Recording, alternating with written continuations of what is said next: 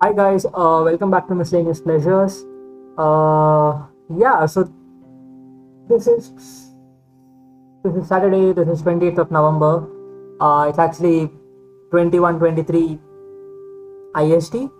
Uh, it's currently halftime in the Manchester City versus Burnley game, which is 3-0 at the moment for Man City. Obviously, they have been fantastic in this first half, and they have shown real intent, and I feel like Burnley have been rubbish. So there it is.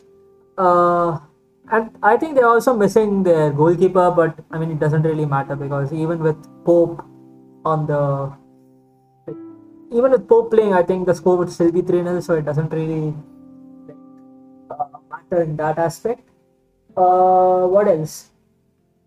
Actually, yeah, this video is about, or this podcast, if you're listening it on podcast, it is about Manchester United versus Southampton, sort of preview, predictions, predicted lineups, stuff like that. And also about the Liverpool versus Brighton game that just finished about an hour and a half ago, where there was this obviously VAR controversy. What else is new this week?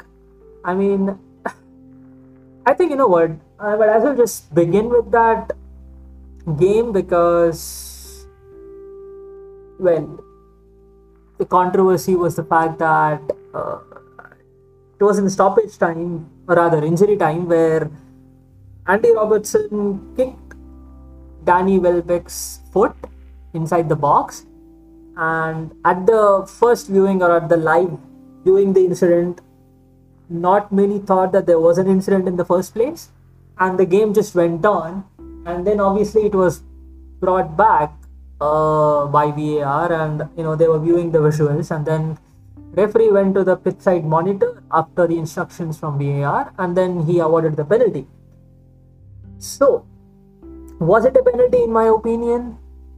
Having seen all the decisions that have been taken this season and last season, I feel like that's a penalty. I mean, if you're going to talk about 10 years ago or 15 years ago or something like that, then probably not.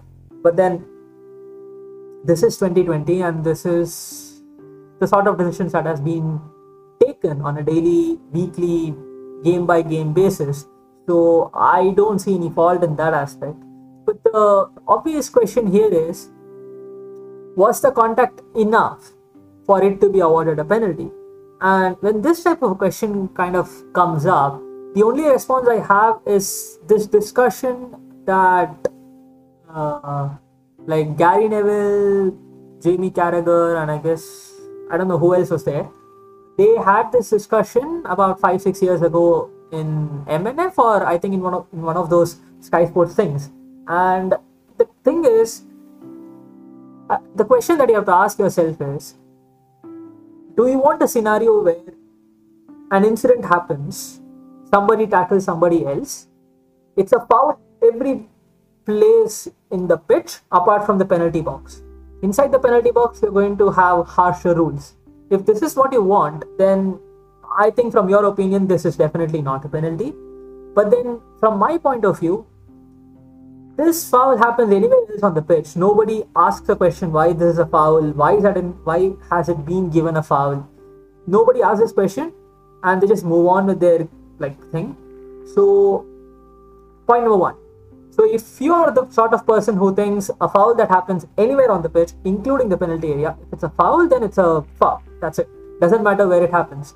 Then if you're from that school of thought, then I think that's a penalty. Point number one.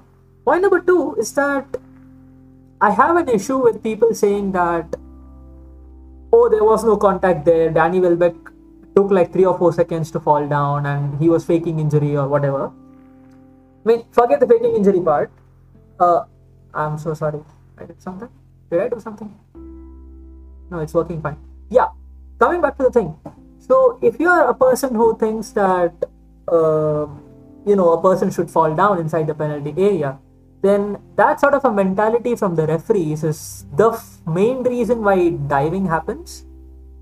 Like, if you don't have the need to fall down every time to get a penalty, to get a foul, then players won't go down. And the problem is, I have seen very rare instances in Premier League. I'm not going to talk about the other leagues. I'm sure it doesn't happen anywhere else as well. But let's just talk about the Premier League. I have rarely seen an incident in the Premier League where, a shirt pull or something like that has been given a penalty and the player doesn't fall down. And in all those type of scenarios, the reasoning that people come up with is that the player did not fall down. That's not enough contact. That's not enough of a foul to be deemed a penalty. That sort of a statement doesn't make sense to me. If it's a foul, it's a foul. If it's not a foul, it's not a foul. You can't say that just because it's inside the penalty box, that's not a foul enough for him to be given a penalty or anything along those lines. So that's my sort of viewpoint on it. And the problem is, as I said, this type of a mentality is the reason why diving happens. And in my opinion, that sort of a foul has to be given a penalty. Like, the two things that has to be answered for that incident or a similar incident would be, did Andy Robertson get the ball? No. Did Andy Robertson kick Welbeck? Yes. Did Welbeck get to the ball before Andy Robertson? Yes, because Andy Robertson never actually touched the ball. And even if he did, it was after Danny Welbeck actually touched it. And you could also ask a question if you want to. Basically, the question would be, did Danny Welbeck want the contact to happen? Like, was he looking for the contact? I don't think he was, but it doesn't. I mean, my opinion on whether he was intending to do that is not really useful, because nobody really knows what he was intending to do. But I don't think he was intending to get a foul there. He was just trying to take the ball and basically create a chance for his team. And because all these 4 questions and these are the answers to these 4 questions, I feel like that's a penalty. Because if you kick a player, doesn't matter where you kick him, if you kick him in the foot, if you kick him, and by the way, that was not a soft kick, it wasn't like their feet just brushed, it was a proper kick. So that was not a yellow card offense in my opinion. I'm not going to go that far, but all I'm saying is that's a foul and that's a penalty. End of discussion. And if you have an issue with how VAR is being used, then I've already made a video. Actually, I did make a video, I did not make a podcast for that. So just check out my YouTube channel, you'll find the discussion there where I talk about VAR and my viewpoints on all those things. So that's that. And the thing is, actually Michael Owen, I have actually quite a few issues with what Owen said today. But the one thing that he did say was Liverpool's penalty that they got against West Ham, that was very soft. And I did go back and watch the replay before making this video, because I just wanted to actually see what happened, because I don't remember the exact incident, even though I remember watching the game. And that was very soft. So if Liverpool are going to get a penalty for that, then they deserve to be given a penalty against them for Brighton. So as I said in the beginning, if this was 15 years ago, if you're going to make that sort of an argument, then that doesn't really matter, because even from that point of view, I don't think that's a penalty. But because this is 2020, because the type of decisions that we have been seeing in the Premier League for the past few seasons, I won't even say, this type of an incident, if it happens without even VAR, the referee was standing right in front, he was standing about 5 to 10 yards away from the incident and exactly in his viewpoint. So that has to be given a penalty. There is no questions about this. So yeah, that's my viewpoint on this. What else? I mean, there were a couple of offside decisions for Liverpool, so they didn't really help their cause. I feel Liverpool weren't good today. Rather, they weren't great today. They were alright. They, I guess, controlled the game well. They did not really give Brighton too many chances. I remember a one-on-one situation in the first half, and then probably a couple of corners or something like that. And I guess Welbeck or the other guy, Connolly, they had a couple of moments here and there, but they didn't really concede chances. But the another problem that they did have was that they did not create chances, enough chances rather. And the one good, like not the one good, but the one that they took, the free kick towards the end of the game, 80th minute or something, where Mane scored, that was obviously an offside. So, excuse me. And the first offside, I mean, there is no really any sort of.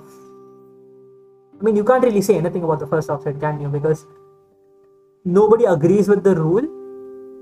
But I have the issue with the rule. I can't really have an issue with VAR for that, because the rule says, even if you are like millimeter offside, you are offside. If you're going to have that much precision, then you're going to have to give that as an offside. So, and that has been happening since last season. So I feel like at least it's consistent.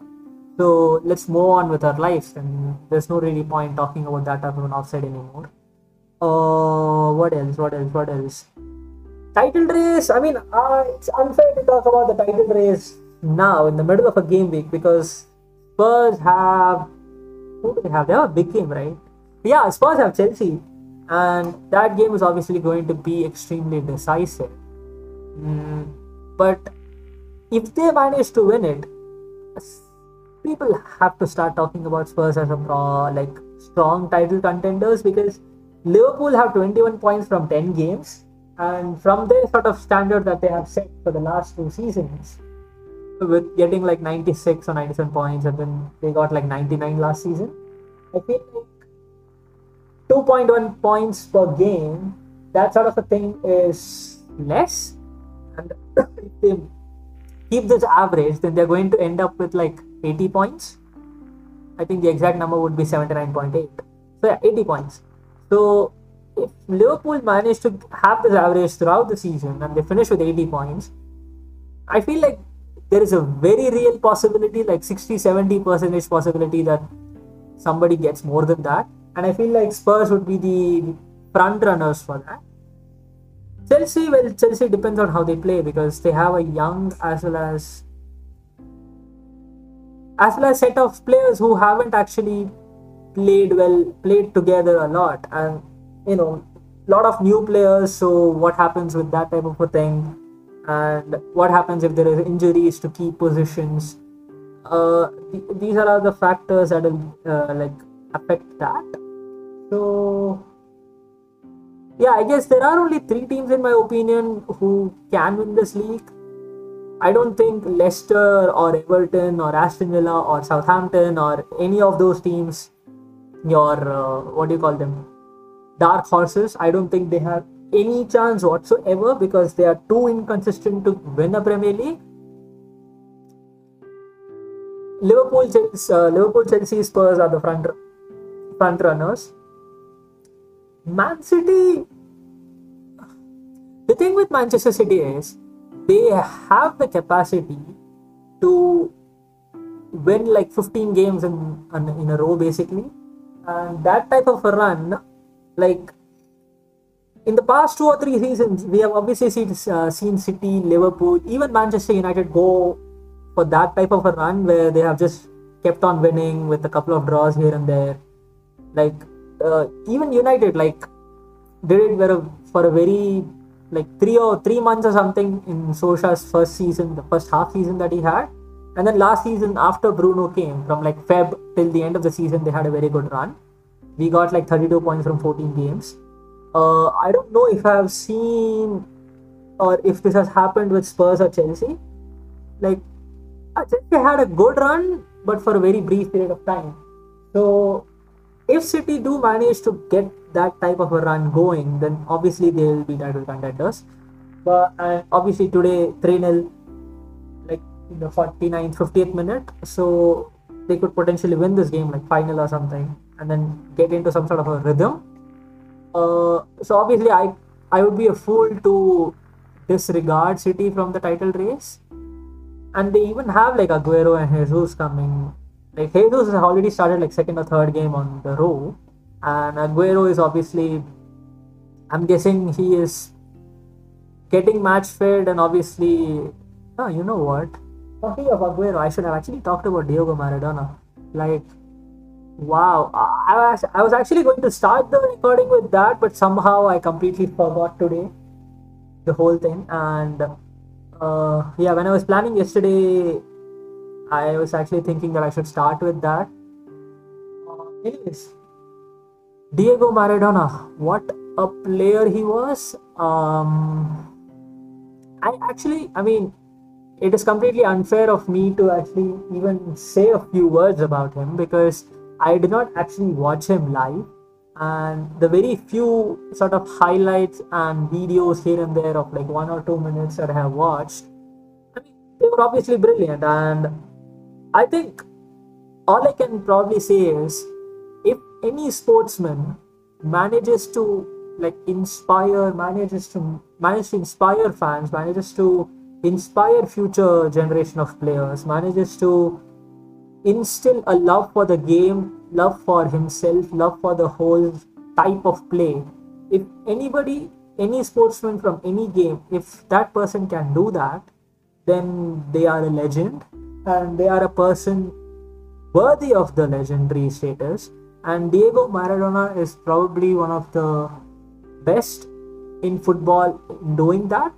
Like, if you listen to all the players, current and ex players and managers talking about how much they loved him, how much they used to like watch his games just for him, uh, and how like if you go into like if you talk to fans, I mean, I don't talk to fans because most of them are in Europe and I don't find many in India. But if I see like tweets and Facebook comments and YouTube videos and stuff like that, like the amount of fans that actually started watching the game because of him, even my dad, right? I mean, I haven't actually talked to him about this yesterday or today, but I do know that he is not a football fan. He doesn't watch football. End of discussion. And even World Cups here and there, a game or two here and there, he watches. And but I have heard him talk about Maradona, Pele, people like that, and even he knows many more names from that type of an era, 70s, 80s, 90s. And if that type of player's name is known to my father, that's like basically saying if he's a person who doesn't watch football, and even he knows how good a player he was, and even he has described before in the past like how he used to glide past players as if they weren't even there, going past like 6 7 defenders to score a goal. Like, yeah, he was just brilliant. Like, as I said, worthy of the legendary status. If anybody was, and he was. And so, yeah, it's a great loss for the footballing world. And, you know, yeah, that's it. Like, it happens. Like, death is one of those, what do you call it? It's one of those things that is unavoidable. A quote from Mycroft Holmes from the Sherlock TV series. I can actually remember that. He basically says humans can be dependent on to do something. It is to die, and he says it in a very different context, in a very different type of a setting, and in a very different sort of a mood, basically. But that is actually sadly the truth that life ends and you can't really predict when it's going to happen. All you can do is enjoy your life as lasts effectively. And yeah, so yeah, I mean, 2020 is basically it has been a year where a lot of the famous personalities from all across the entertainment, sports, all sort of fields, they have been passing away, and either due to COVID or due to natural causes or whatever. So yeah, okay. So coming back to, yeah, I was actually talking about Manchester City and how they could be title challengers. I mean, I'm not going to talk about Manchester United simply because, as I said, we have in the past we have had those runs, but we haven't had them for a long period of time or long enough to actually challenge for the title. And right now, what, 13 points from 8 games. we obviously have a game in hand, like Man City, and I think the other two teams are Aston Villa and Burnley. So these are the four teams that have a game in hand than the rest of the league. Even if we win our game in hand, that would put us at 16 points from 9 games. And a win tomorrow, 19 points from 10 games. Actually, a win tomorrow, and if considering the fact that we would beat Burnley in the extra game that we have, we imagine that type of a scenario, we would just be 2 points behind Liverpool. When you put this type of a scenario in place, you have to wonder, like, just 2 points from Liverpool. If Liverpool are considered to be title challengers, why not United? I just think we don't have the capacity to have that type of a consistent run that long. So, as I said, I mean, 76 to 80 points is the goal that I had set for United. If they get that, then I will be satisfied. So, that's all. That's all. So, coming to United versus Southampton, I heard Lindelof and Aaron Wan-Bissaka are players that may not feature tomorrow. If that's the case, I mean, Tuanzebe will start, and it's either going to be Fosu Mensah or Brandon Williams at right back. I would probably personally love to see Brandon Williams at right back, because I think a right footer at right back is kind of the obvious choice. When I say choice, I mean Brandon Williams at left back versus Brandon Williams at right back. I feel like he should be playing right back. And if Fosu Mensah starts, then Fosu Mensah starts. Then the only thing is, we have to have some sort of a width from both the sides, and Telles will be providing it from left. It's just a question of whether Fosu Mensah can provide it from the right. So that's one thing. And defensively, I think he is defensively not susceptible like other attacking fullbacks in the league, but he's not great, right? So he is going to be one of those weak links tomorrow.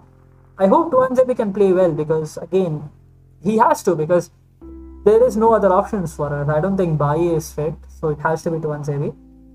This is all, of course, if Lindelof and Wan-Bissaka are not available. And there was also a news article, like multiple sources on Twitter and like stuff. Basically, they were like, McTominay and Pogba did not train, so even they may not be featuring, and they obviously did not feature in the Champions League.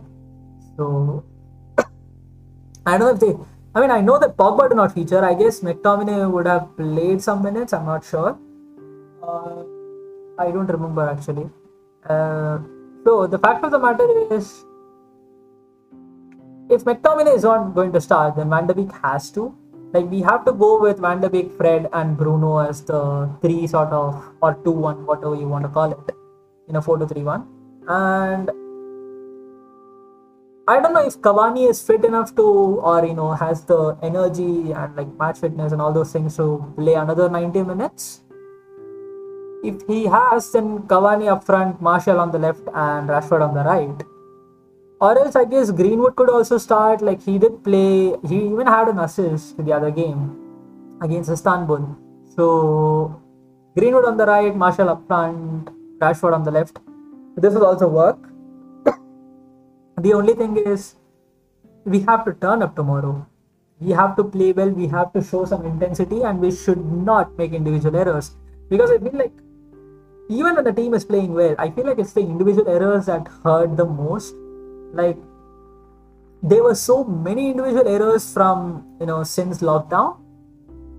Like, most of the goals that we conceded were individual errors. They weren't like beautifully crafted ones. Like, I remember a penalty or two that were considered. I guess Pogba considered a penalty, and he had a fault for one of those goals. It was against Southampton, wasn't it? Or it was against somebody else. I kind of remember it being against Southampton or Bournemouth. It was against one of those teams. Obviously, Maguire made a 2 or 3 errors. So individual errors, basically the most punishing ones, and we should not be doing that tomorrow, regardless of who we are playing. So I don't really have much to say. I feel like United are in a good type of form.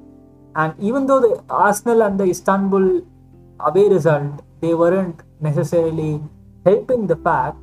But the thing is, we beat Newcastle, we drew Chelsea, we beat PSG, we beat Leipzig, we beat Everton, we beat West Brom, we beat Istanbul again. 7 games since the previous international break, where we have either beaten or gotten a draw, that was against Chelsea. And the only 2 losses were the Arsenal game, where Arsenal weren't great, we were rubbish, and so we lost. And obviously, Pogba conceded the penalty. And 2-1, obviously, we were rubbish again. So, apart from that, we have actually had a good set of results. So, I feel like because Ings is also not available for Southampton, I feel like it should be a win for us tomorrow. I wouldn't predict like a 4-0 or final or some stupid result like that. But I guess 3-1. 3-1 is a sort of prediction that I will go for. I feel like they have some creativity in them. And again, as I said, individual error from our part could give them a goal.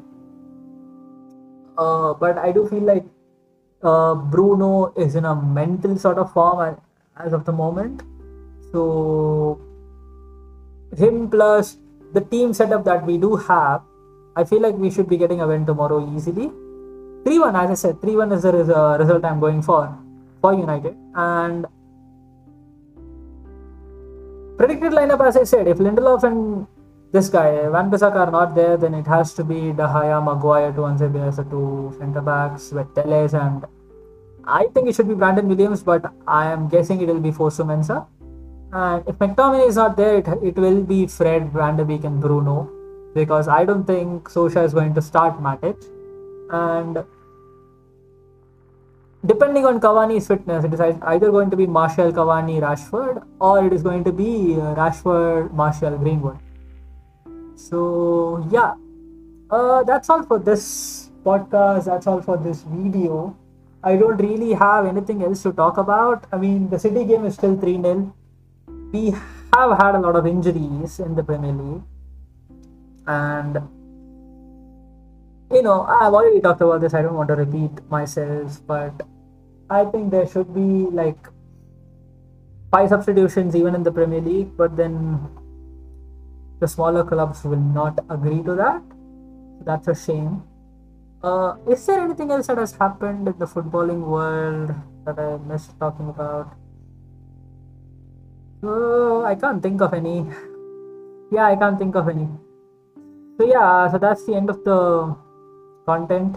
Thanks for watching. Thanks for listening. Please like, share, and subscribe. Please do share the content, because I feel like with the already amount of people that are watching, I do get a lot of feedback and reviews for my reviews and my reactions and my videos. So they're all really helpful and motivating and stuff like that. So if you share the content, then more people will watch, which means more appreciation or feedback or criticism or whatever, which will obviously help me improve. So yeah, thank you so much for watching. Thank you so much for listening. Bye guys.